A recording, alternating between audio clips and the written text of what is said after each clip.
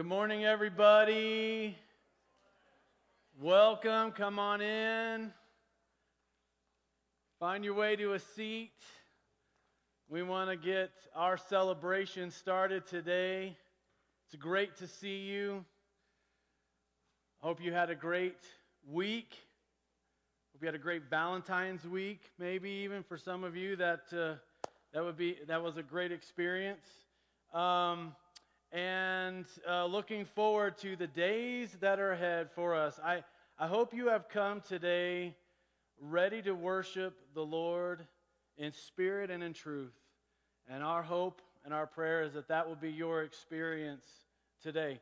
I also hope that you received one of these on your way in. Please do take some time to look through that and be up to date on things that are happening around here. As you can tell, there's lots of announcements in here. Some big ones that are coming up. March the 11th is our 1-year birthday as Woodland Life Center. It's our 1-year anniversary in this space, and we want to celebrate that. So I hope that you will be very on purpose about being here that day and making sure that your neighbors are here that day. And we want to celebrate what God has accomplished over this last year for sure, but we really want to celebrate what God is going to do and anticipate what He's going to accomplish in us and through this space. So have your heads up on that. That's March the 11th, and of course we've got Easter weekend is just a handful of weeks away from us today, and all the great stuff that happens throughout that weekend, including our Passover Seder meal on Friday night, Good Friday, and then our Easter Sunday morning celebration. We're setting a goal. We believe that we can get 400 people here Easter Sunday morning, and we'll be talking more about that with you as the weeks are approaching. But be praying over that weekend. We believe that it's going to be a tremendous celebration of Christ's death and resurrection, the salvation that He offers us through all of that.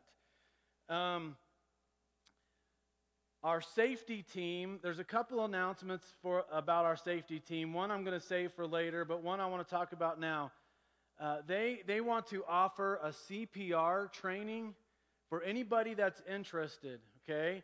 So if that is you, if you have any interest in CPR training, I'm going to look in here. Hey, Doug, is there any chance that right here on the fly, can you pull up the safety team slide that was scrolling during the announcements? So if you have any interest in CPR training, we're trying to get that scheduled over the next couple of weeks. But what we need to know is how many are interested, because that affects the per person price for that.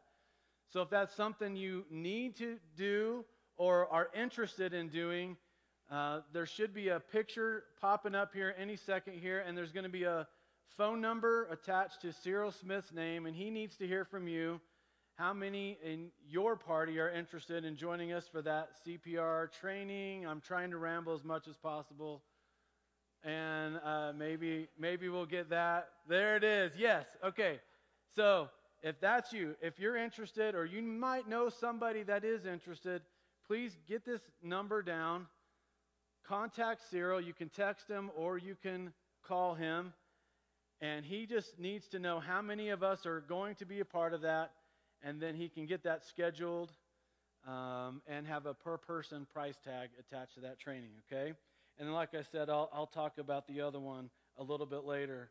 Well, we certainly want to welcome you into our worship time today. I want to invite you to stand with us, greet one another. Let's welcome each other into the presence of the Lord and join together in celebration.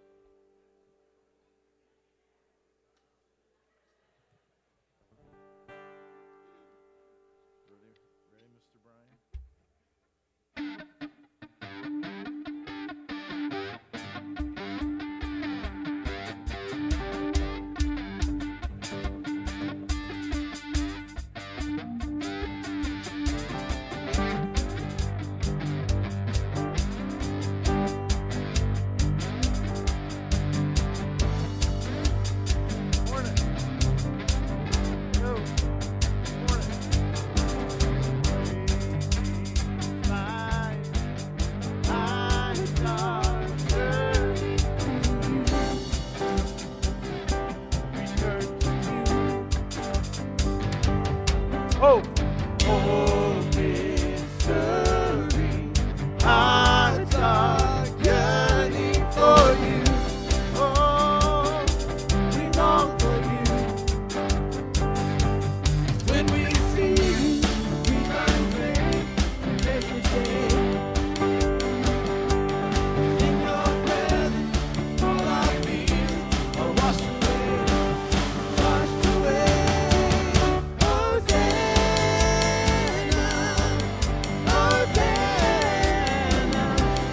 You are the God who saves us, worthy of all our praises. Hosanna, Hosanna. Come have your way among us. Welcome you here, Lord Jesus.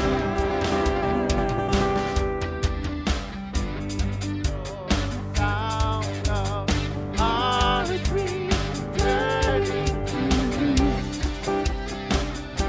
We turn to you. In your kingdom, broken lives are made new. You make us new.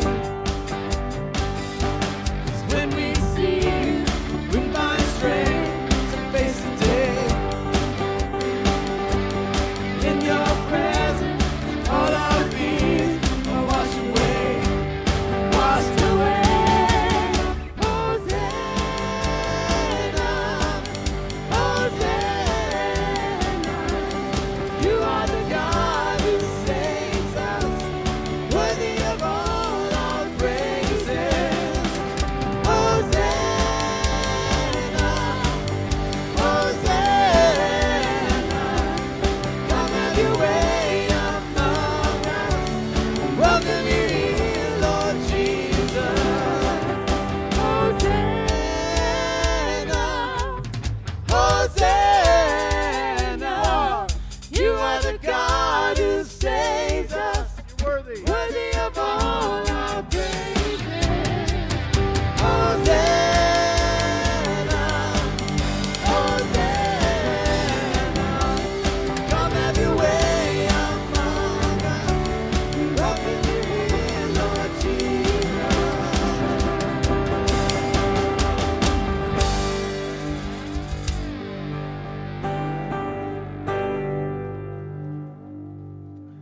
Heavenly Father, we come this morning, and our prayer is that you would have your way with us. Come have your way in us. Come work through us. For some, it's been just a hard week, discouraging week. For some, Father, we come rejoicing and thanking you. Whoever and wherever and from whatever we have come, we're reminded that we are all the same before you today. That we are your children, the sheep of your pasture. We ask, Father, that you would have your way in this church, in this community, in our lives today.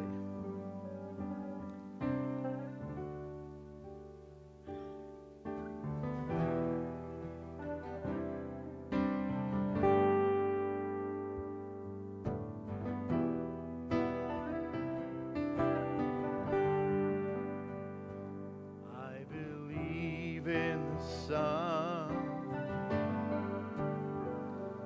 I believe in the risen one. I believe I overcome by the power of his blood. Amen. Amen. I'm alive because he lives. Amen. Amen. Let my song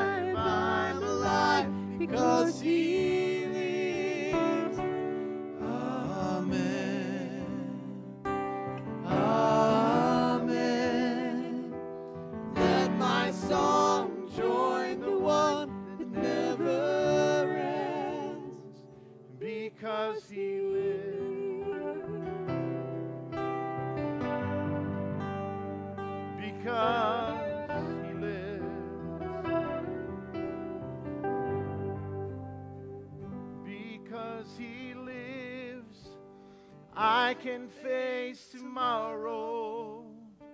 Because He lives, every fear is gone. I know He holds my life, my future in His hand. Just one more time. I know He holds my life, my future in His hand.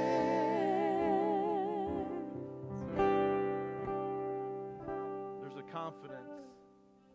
There's a foundation. There's a strength to know. Amen. You may be seated.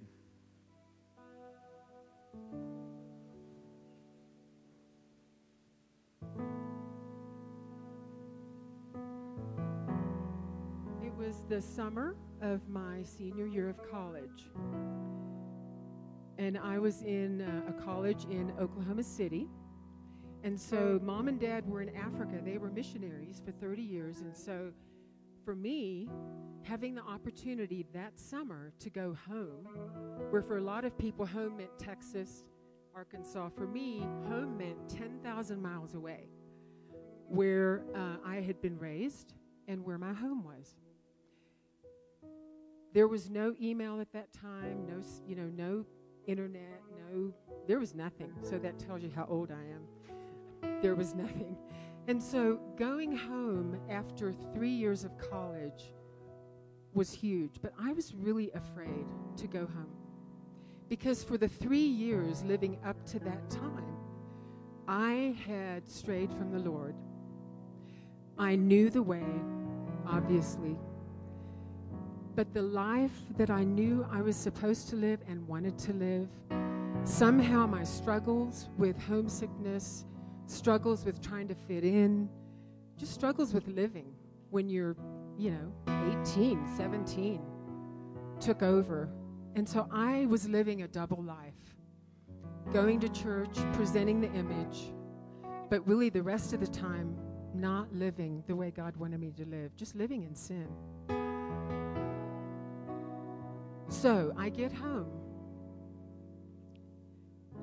and after a few weeks, I found myself thinking, I can't do this anymore. I can't. This is too hard by myself. So I found myself under a tree in our yard, and I tried to pray, but I thought, God, there's just too much. I've strayed too far. I've gone too far. There is no way back. I've gone too far. I've done too much. It's too much. But somehow, God came into that place, under that tree, and I was able to feel like I was at His feet, at the foot of that cross. And I laid it all out. I repented. I asked forgiveness. I cried out to God that I don't want to live this double life anymore. I want to be with You again. I want to walk with You again. That moment I experienced for the first time in my 21 years what grace really meant. I understood the meaning of the cross for the first time, even though I had given my life to Jesus when I was 6 years old. But for the first time, I felt the boundless grace, the unconditional love that God gives us when we reach out. And then I was finally home. And so there is a scripture that became my scripture, and it is in Romans. If you guys could put that scripture up if you have it. And we know this scripture. Everyone that's been a believer for any time knows this scripture. So now there is no condemnation for those who belong to Christ Jesus. And because you belong to Him. Because I belong to Him, the power of the life-giving Spirit has freed you, has freed me from the power of sin that leads to death. So that scripture, first verse, became my solid rock. And if any of you are feeling like you have gone too far from God, or you don't even know Him, but you've done too much, how could He forgive what you have done? Just come to the cross. Just lay it down. Be free. Encourage you as Mackenzie signs and as Hermine sings. If you will just use these lyrics, let them wash over you. Will you talk to your Heavenly Father? At the foot of the cross, where grace and suffering meet, you have shown me your love through the judgment you receive, and you've won my heart, and you've won my heart. Now I can trade these ashes in for beauty, and wear forgiveness like a crown, coming to kiss the feet of mercy. I lay every burden down at the foot of the cross. At the foot of the cross, where I am made complete, you have given me life through the death you bore for me, and you won my heart, and you won my heart. Now I can trade these ashes in for beauty, and wear forgiveness like a crown, coming to kiss the feet of mercy. I lay every burden down at the foot of the cross.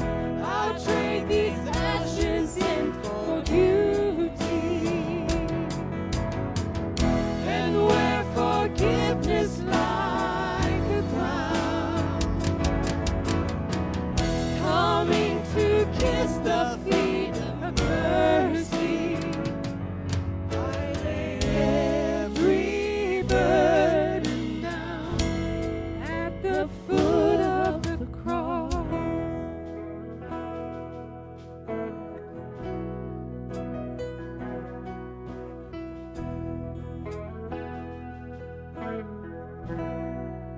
And you've won my heart, won my heart, and you've won my heart. Now I can trade these ashes in for beauty, and wear forgiveness like a crown, coming to kiss the feet of mercy. I lay every burden down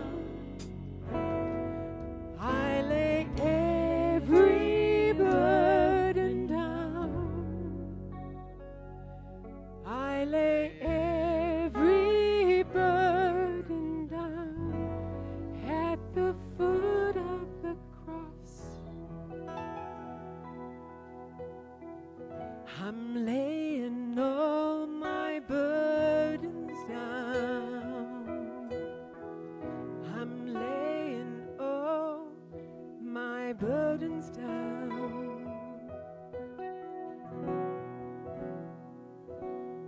Father,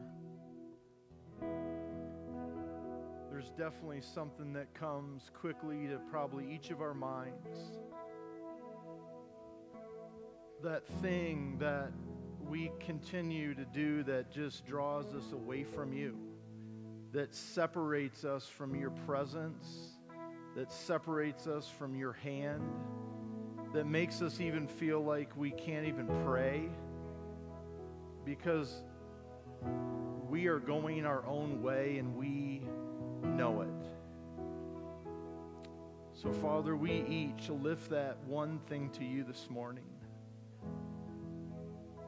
That one way that we are taking up our own plan, that we are forcing our own thing, that we are outright disobeying you, and we know it. Father, we lay it down, and we realize that there is no condemnation, there is no shame, there is no guilt, that we are free, that we are alive, that we can be confident to pray and to come to you. We thank you for the cross of Jesus Christ that has bridged that separation, that has forgiven and paid for our debt. Thank you, Father. Jesus, keep me near the cross, there a precious fountain, it's free to all, a healing stream, it flows from Calvary's mountain. In the cross, be my glory ever, till my raptured soul shall find rest beyond the river. Will you stand? Second verse. Near the cross, a trembling soul. Love and mercy. Love and mercy found me. There the bright and morning star sheds its beams around me. In the cross, be my glory ever. Come on, church. Till my raptured soul shall find rest beyond the river. In the cross, be my glory ever, till my raptured soul shall find rest beyond the river.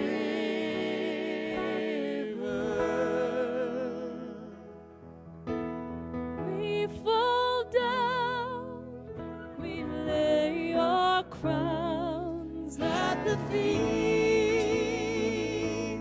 of Jesus. The greatness of mercy and love at the feet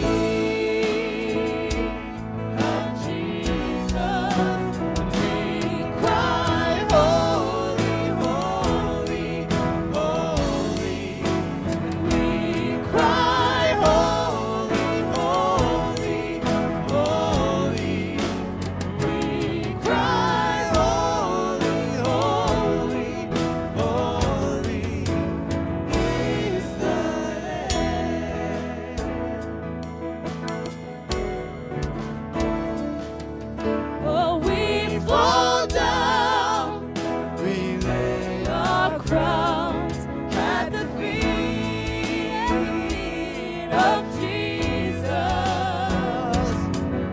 The greatness of mercy and love at the feet of Jesus.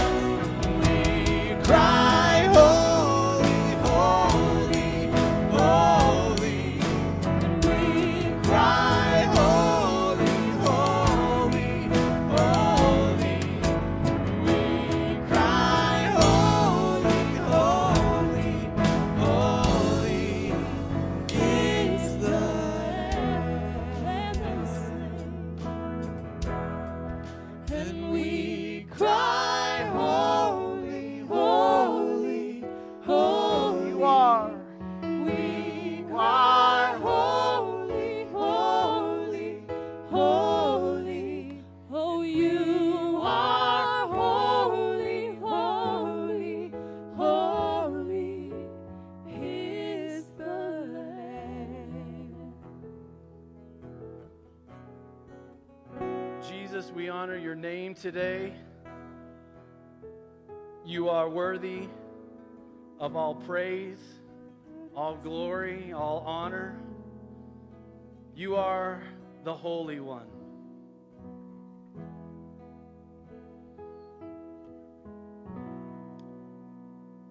And we lift up your name today. We thank you for what you have already accomplished in our lives.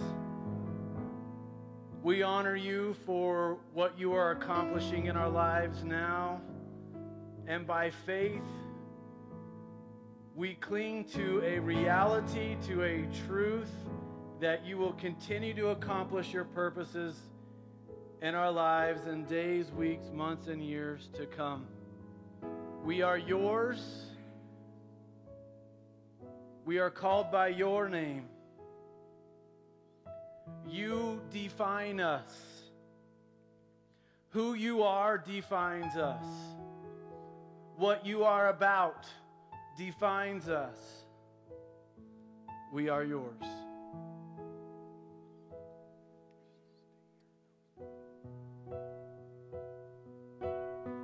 Thank you for the work of your cross that has empowered us to overcome. We stand here in a place of victory. We stand here today with the reality of overcoming as a part of who we are, as a part of our reality, because you are the overcomer. You have helped us to overcome. Just as Hermine has shared her story, our stories resonate with that today. There is now no condemnation for those who are in Christ Jesus. That is our celebration today. In the cross, until our raptured souls will find rest. Regardless of what the rapture will or will not look like, we are going to see you again face to face. Heaven is our destination if we have believed on you, and that is our joy today. That is the river of life that is flowing out of us today. Thank you for what you have done, what you're doing, and what you are going to do. You know our needs. You know the needs that are around us, the needs of our country and our world. We stand today with those that have yet been victimized again.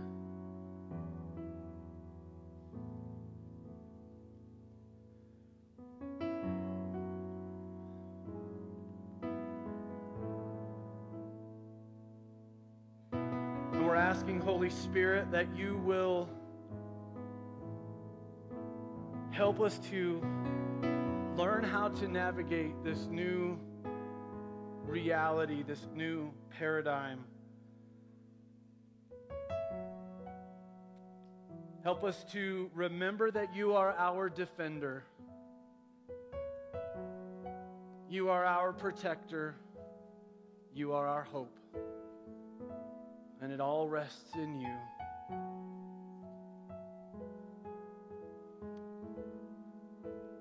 We pray for those families today, asking that you will turn their hearts and their minds to you, the comforter and their healer. Carry them through this time.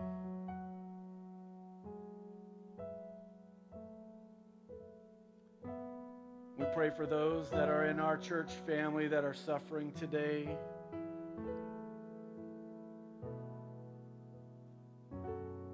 I pray for Luke Magistrelli right now, who has torn his quad.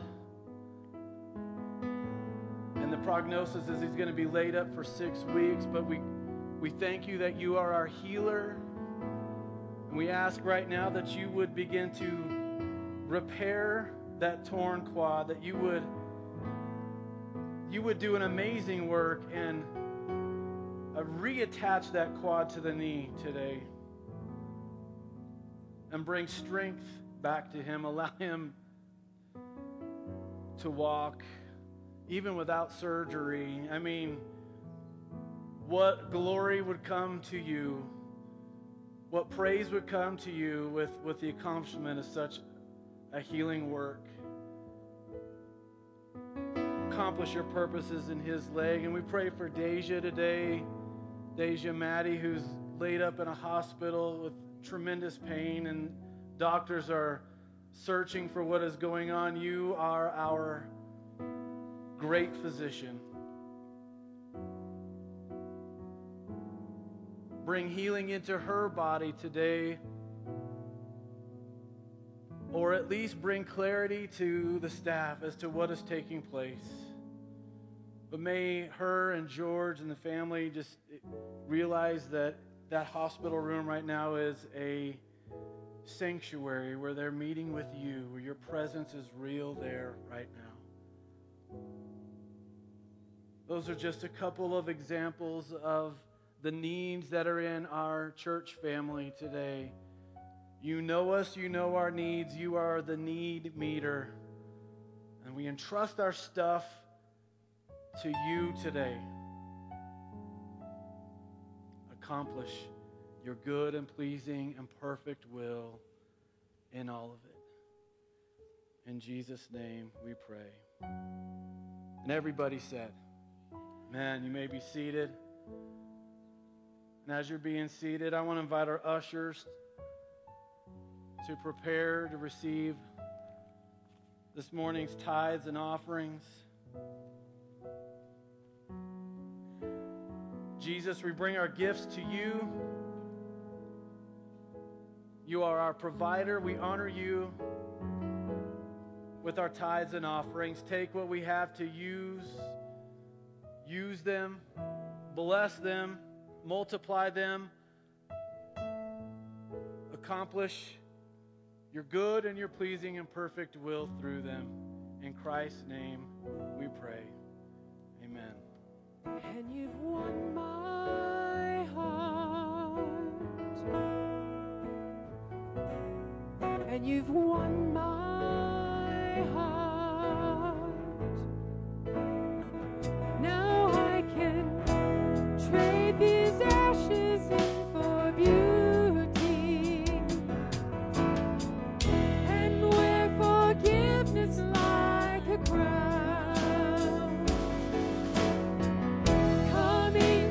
Kiss the feet of mercy.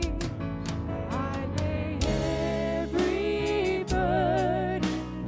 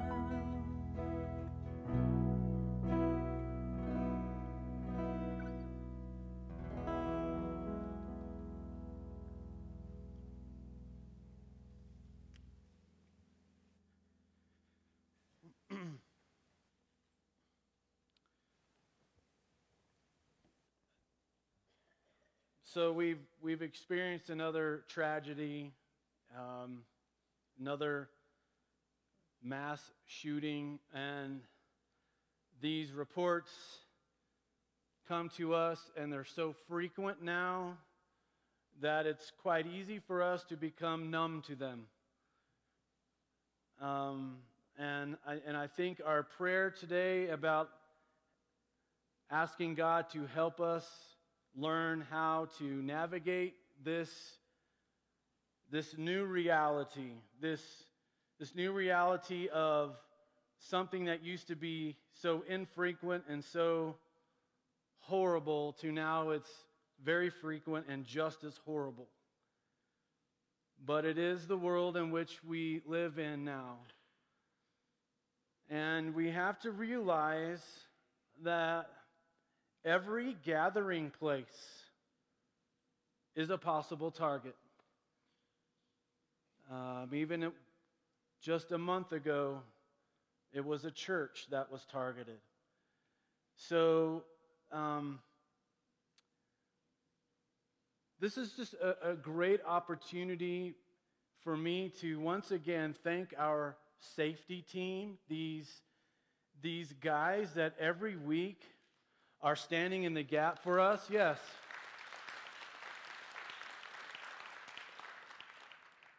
It's obvious that our hope and prayer that these guys will just function as a small group and never have to function as a safety team. That's obviously our hope and our prayer.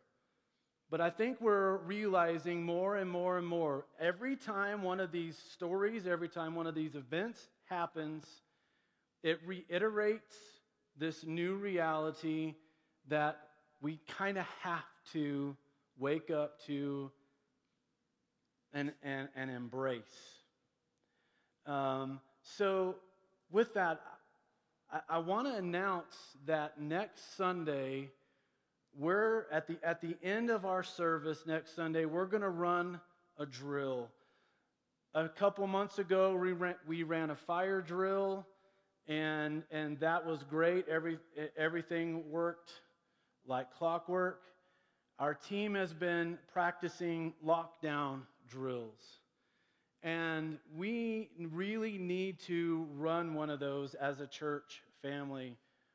My assumption is that just like me, you have never been to a church who has done a lockdown drill. Am I right? Okay. I'm not alone in this. So we're in this together. But I'm telling you that it's really wise for us to do this.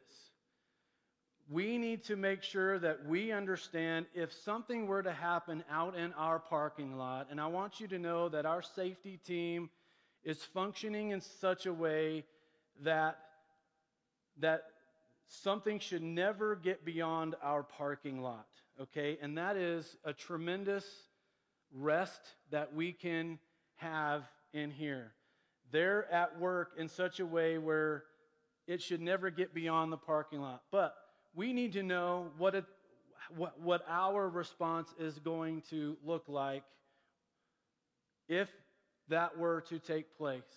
So we're just going to practice that next Sunday at the end of our service. I wanted to give you plenty of heads up. Didn't want you to be surprised by it. And I really want you to plan for that. And I hope that you will come. I hope this doesn't scare you off. Okay? I hope that you will be here because really it is a way for all of us to kind of acknowledge that we can even be a target in our protected, precious community, in a protected, precious place like this. Even this can happen here. And I guarantee you, if you were living in that town in Florida, or if you're attending that Baptist church in Texas, they would have said the same thing that we're thinking right now. That would never happen here. So we are doing everything we can to be proactive to make sure that we're ready if that were to ever take place. I hope that's encouraging to you. I hope that brings you some hope and even a little bit more security. Ultimately, God has to be our defender, but we thank God that He's put some guys in place that can act on His behalf for us. So when you're heading out today, you see a guy with a little thing hanging out of his ear, thank him again for what he did for us today. Thank them for what they've done for us today. And if you're interested in serving on this team, I would encourage you to talk to Cyril and see what that will look like as far as joining in on that team. Okay, I hope that comes to you clear as mud. So that will happen next Sunday at the end of our service. I want to invite you to John chapter 8. If you brought your Bibles with you, John chapter 8. If not, it'll be up on the screen. Talking through another Jesus encounter.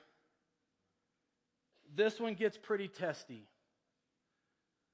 But we see a point in Jesus' ministry where he begins to have to confront the church leaders of the day, the Pharisees, the Sadducees, the teachers of the law. Ultimately, he has to come nose to nose with these people. And as we know, it is these people that ultimately put a thing into place and condemn Jesus to his death.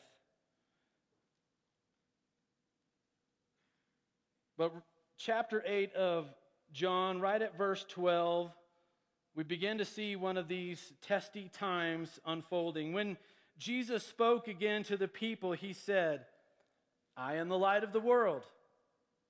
Whoever follows me will never walk in darkness, but will have the light of life.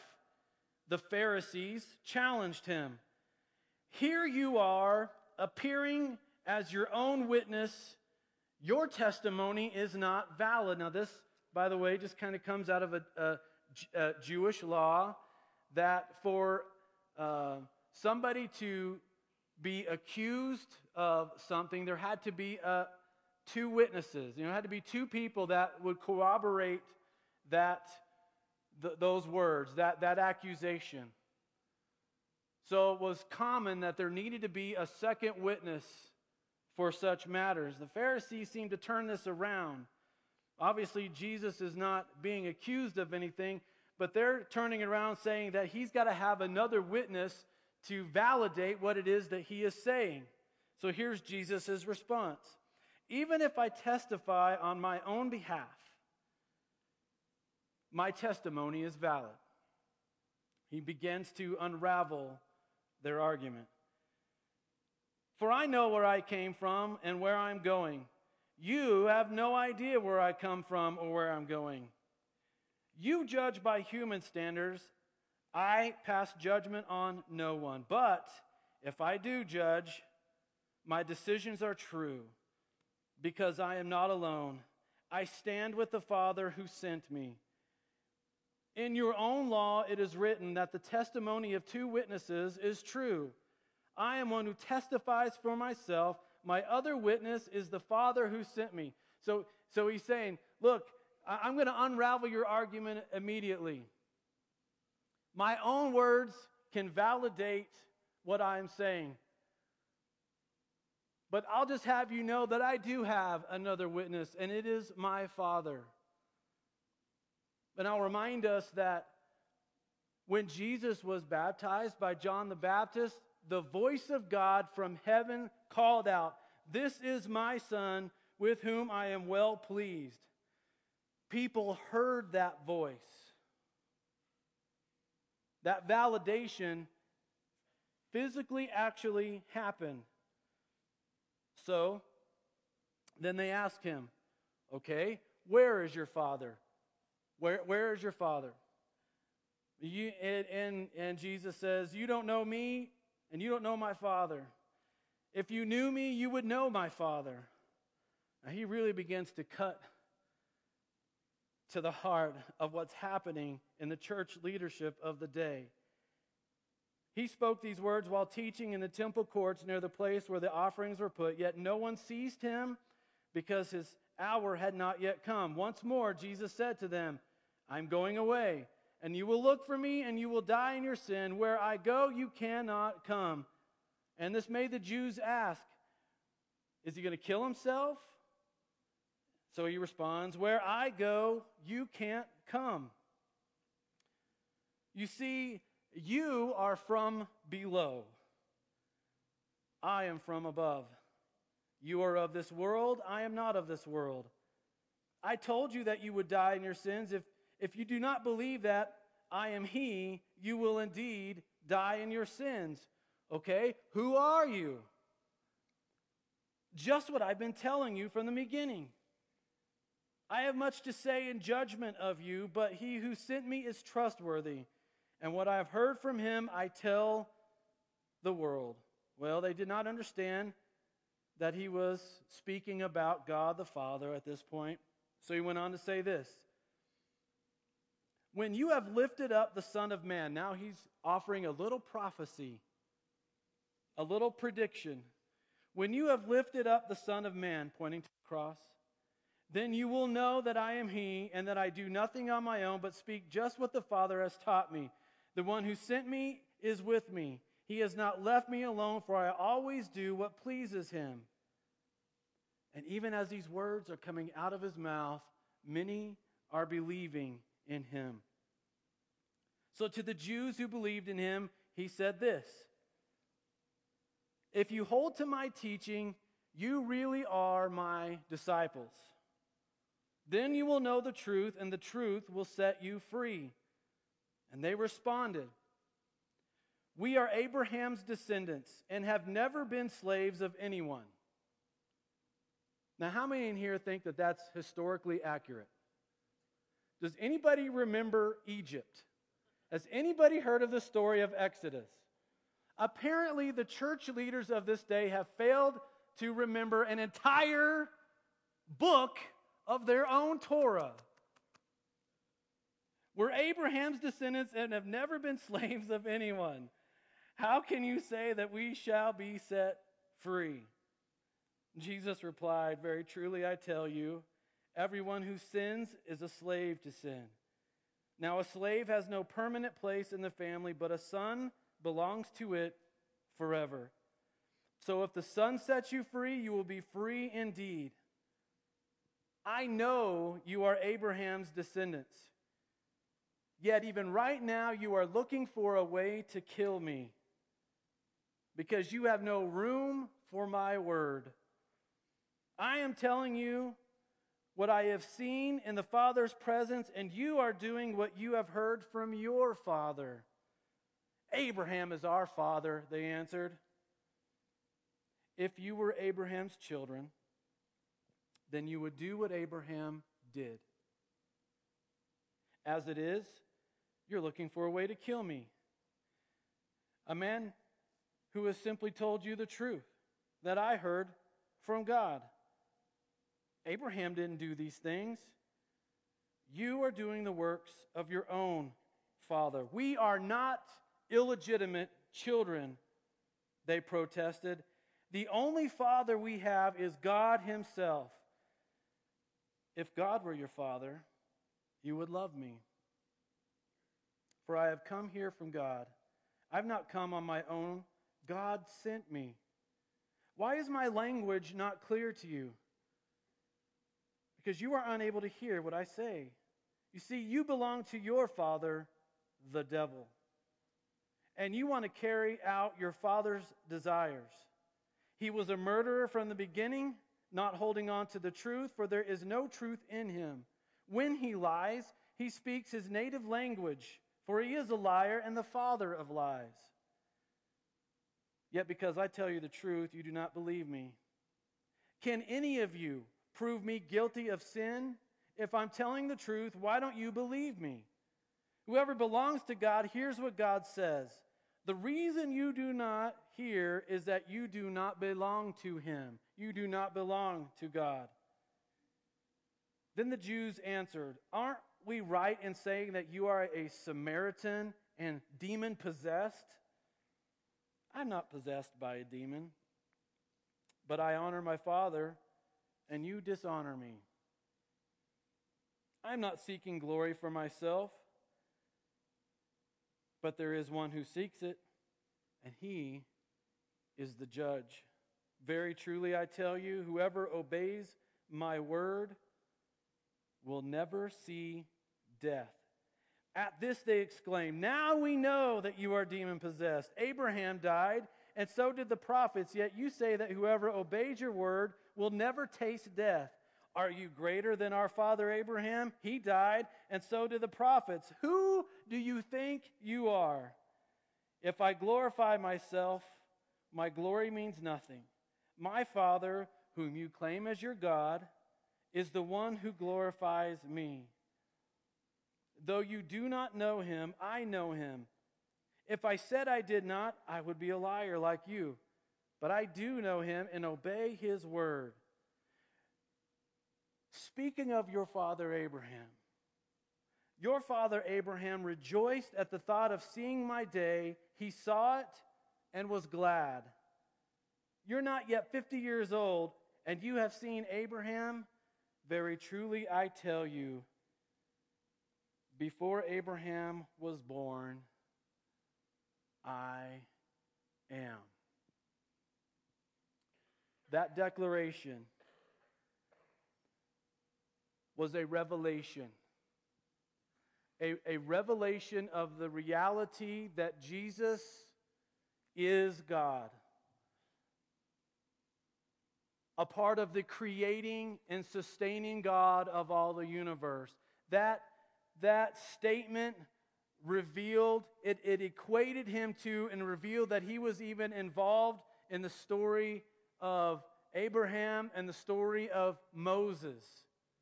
Moses is at the burning bush.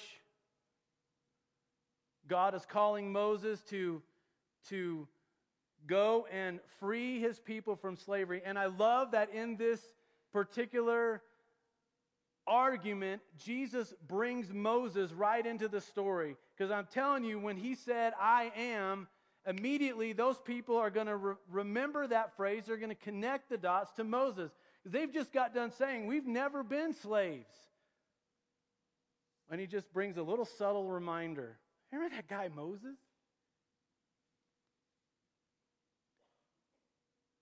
Well, Moses replies to God, if I go to these people, who do I say you are?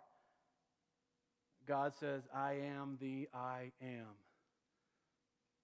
In the midst of that dialogue, Moses says, "You know what? I am not a good speaker. I am not the one to do this. Surely there's somebody else for this job." And as you know, Moses finally relents. In the midst of this argument, this debate, Jesus reveals the truth about himself, and he reveals the truth about these Pharisees. These guys fundamentally believe that they're acting on behalf of the God. But really they've gotten into a routine, into a way of life that they're really just reflecting themselves. They're really just doing life their own way, and they've set up the system in such a way, manipulated the law in such a way that it benefits themselves and their position and their leadership and their status in the community, in their religion. But they have ceased reflecting the truth about who God is and what He's about. And they're so blinded by this that even when Jesus is talking very plainly to them about what loving God should look like, about if they were really into Him, they would recognize Him. And He just simply points out, He's not your Father. He is. The one who has been a liar from the beginning. He's the one you follow. He's the one you're really buying into. In fact, I'm pointing out to you in the midst of this conversation that I know what you're plotting. I know what you're thinking about. You're trying to have me killed. That's not from Him. That's from Him. That's your real Father.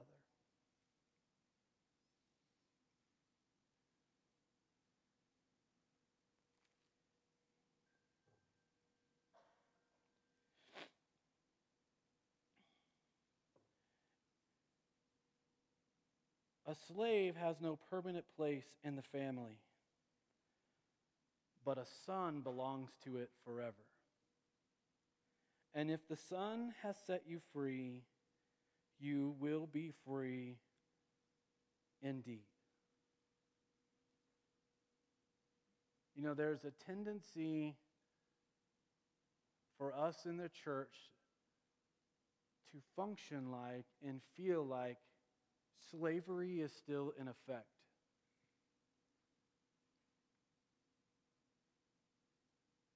I realize we use the word servant, and we should. Jesus told us that His disciples would take on the role of servanthood, that we're to be in servanthood mode. But somehow, I think the enemy, in his deceitful ways, it takes that to the nth degree in our hearts and our minds, and tries to convince us that we're slaves, that somehow we've been enslaved again. When all along Jesus has intended for us to operate with total freedom. Absolute freedom.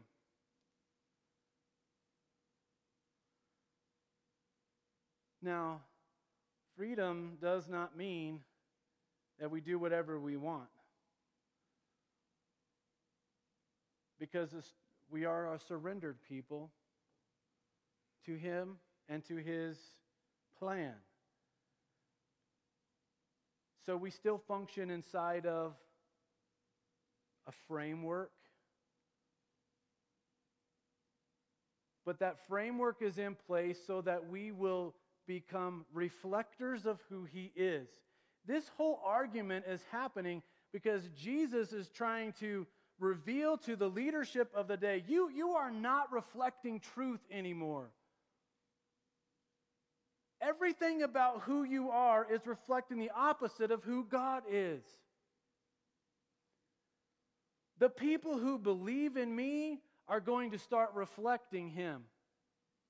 You think you point to Him, you think you talk to Him, you think you're doing things His way, and I'm just simply telling you that who you are and what you do does not reflect Him. I know Him. I have been in His presence. You don't know Him, and I know you don't know Him.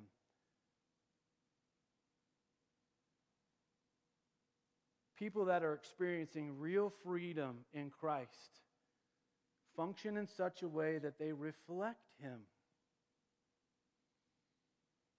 I just think that's a terrific question for us to ask ourselves today. Are we reflecting Him? Is that the truth about us? In your private time this week, I would encourage you to ask the Father, to ask Jesus, what in my life is not reflecting you? What aspects in my life are not reflecting the freedom that I should be experiencing in you, with you, because of you? If the Son has set you free, you will be free indeed.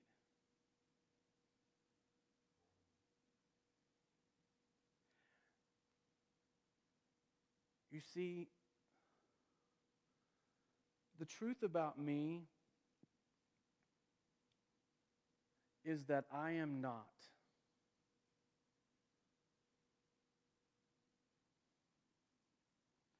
But I know I am.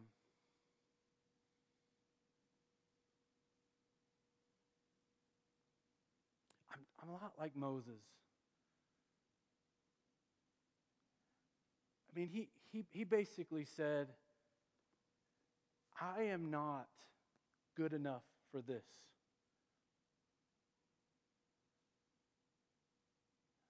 But because he knew I am, he proceeded accordingly.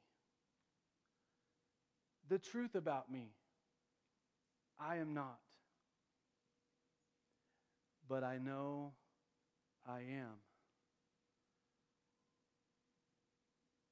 That is our phrase. That is our reality. That is your truth. You can say that with your own lips. I am not. In fact, normally in our human dialogue, when we say the words I am not, there's usually a blank afterwards, and you can fill in that blank with whatever you want. I'm not good enough. I'm not holy enough. I'm not smart enough. I'm not old enough. I'm not young enough. I don't know, fill in the blank. Whatever your I am not is. I think that is a statement of our reality. It is an honest assessment of ourselves. I am not, but the overcoming reality is I know I am. Jesus just simply says, whoever believes on me, me being the Son, I will set you free, and you will be free indeed. I think in our humanity, we try to accomplish this stuff in and of ourselves, in our own strength, in our own ideas, in our own abilities, in our own wisdom. And I remind us today, 1 Corinthians is very clear. His weakness is stronger than our best strength. His foolishness, his stupidity goes beyond our best wisdom. I am not, but I know I am.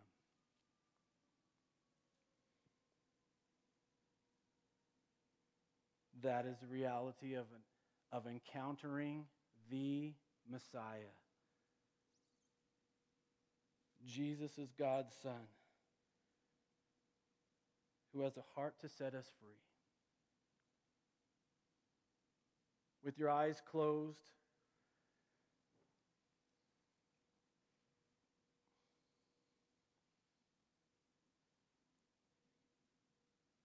and I want to invite our prayer team to come and maybe just hang out on these front rows up here.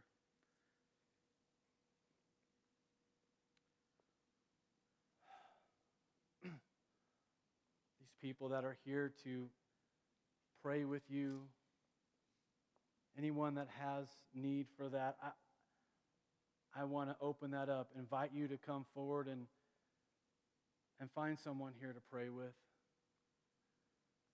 Whatever your need might be. But I'm certain that all of us can connect with this profound story. He has come to set us free. And I'm certain that some of our biggest hang-ups, some of our biggest hindrances with this freedom is the I am nots in our lives.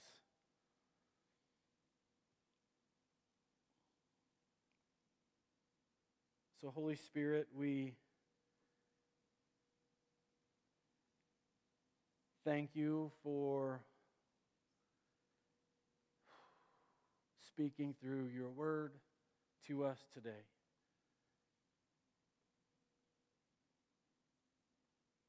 And our I am nots come pressing their way to the surface of our beings right now. maybe for some of us in this room, the I am nots are overwhelming, they're scary, they're terrifying, they're huge, they're enormous, they're deep. They've been a part of us for as long as we can remember. They're deeply, deeply ingrained, embedded. But we can see them, and we know that they're there. We know that they have a tendency to define us, to shape us. They even drive us. And they'll often rear their ugly heads.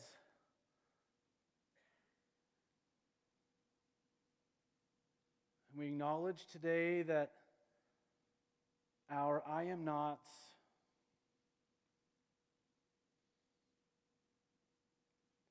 are oppressive and their bondage. And you did not come to bring us into bondage. In fact, the opposite. You came to set us free. And if you came to set us free, then we should be free indeed. And as we pray today, as we press into you today, I'm asking, Holy Spirit, that you will begin to accomplish your freeing work in our lives.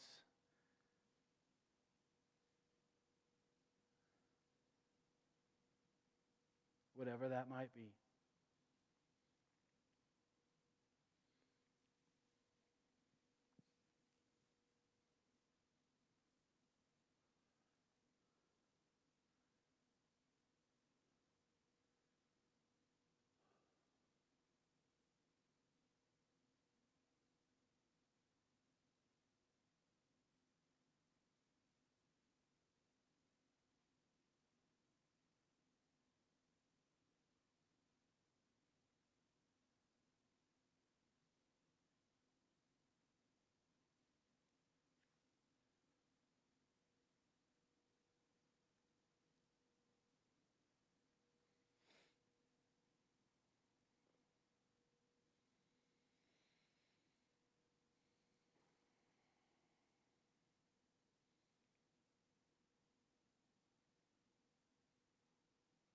What you have begun, what you are beginning to do, may you continue that work to its completion.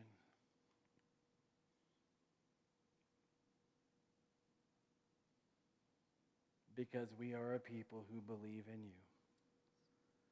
We are a people who buy into you, Jesus. You are God. You are the Son of God.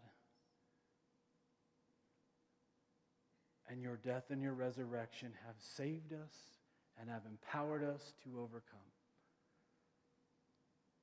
And we are free indeed. In Jesus' mighty, mighty name, we all prayed, and everybody said, Amen. Will you stand with me?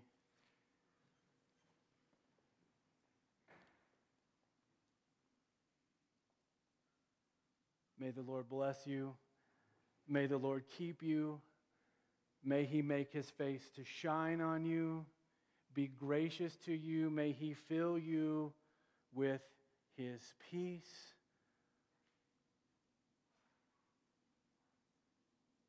May you experience his overcoming work in your life this week. Have an amazing one. See you next Sunday.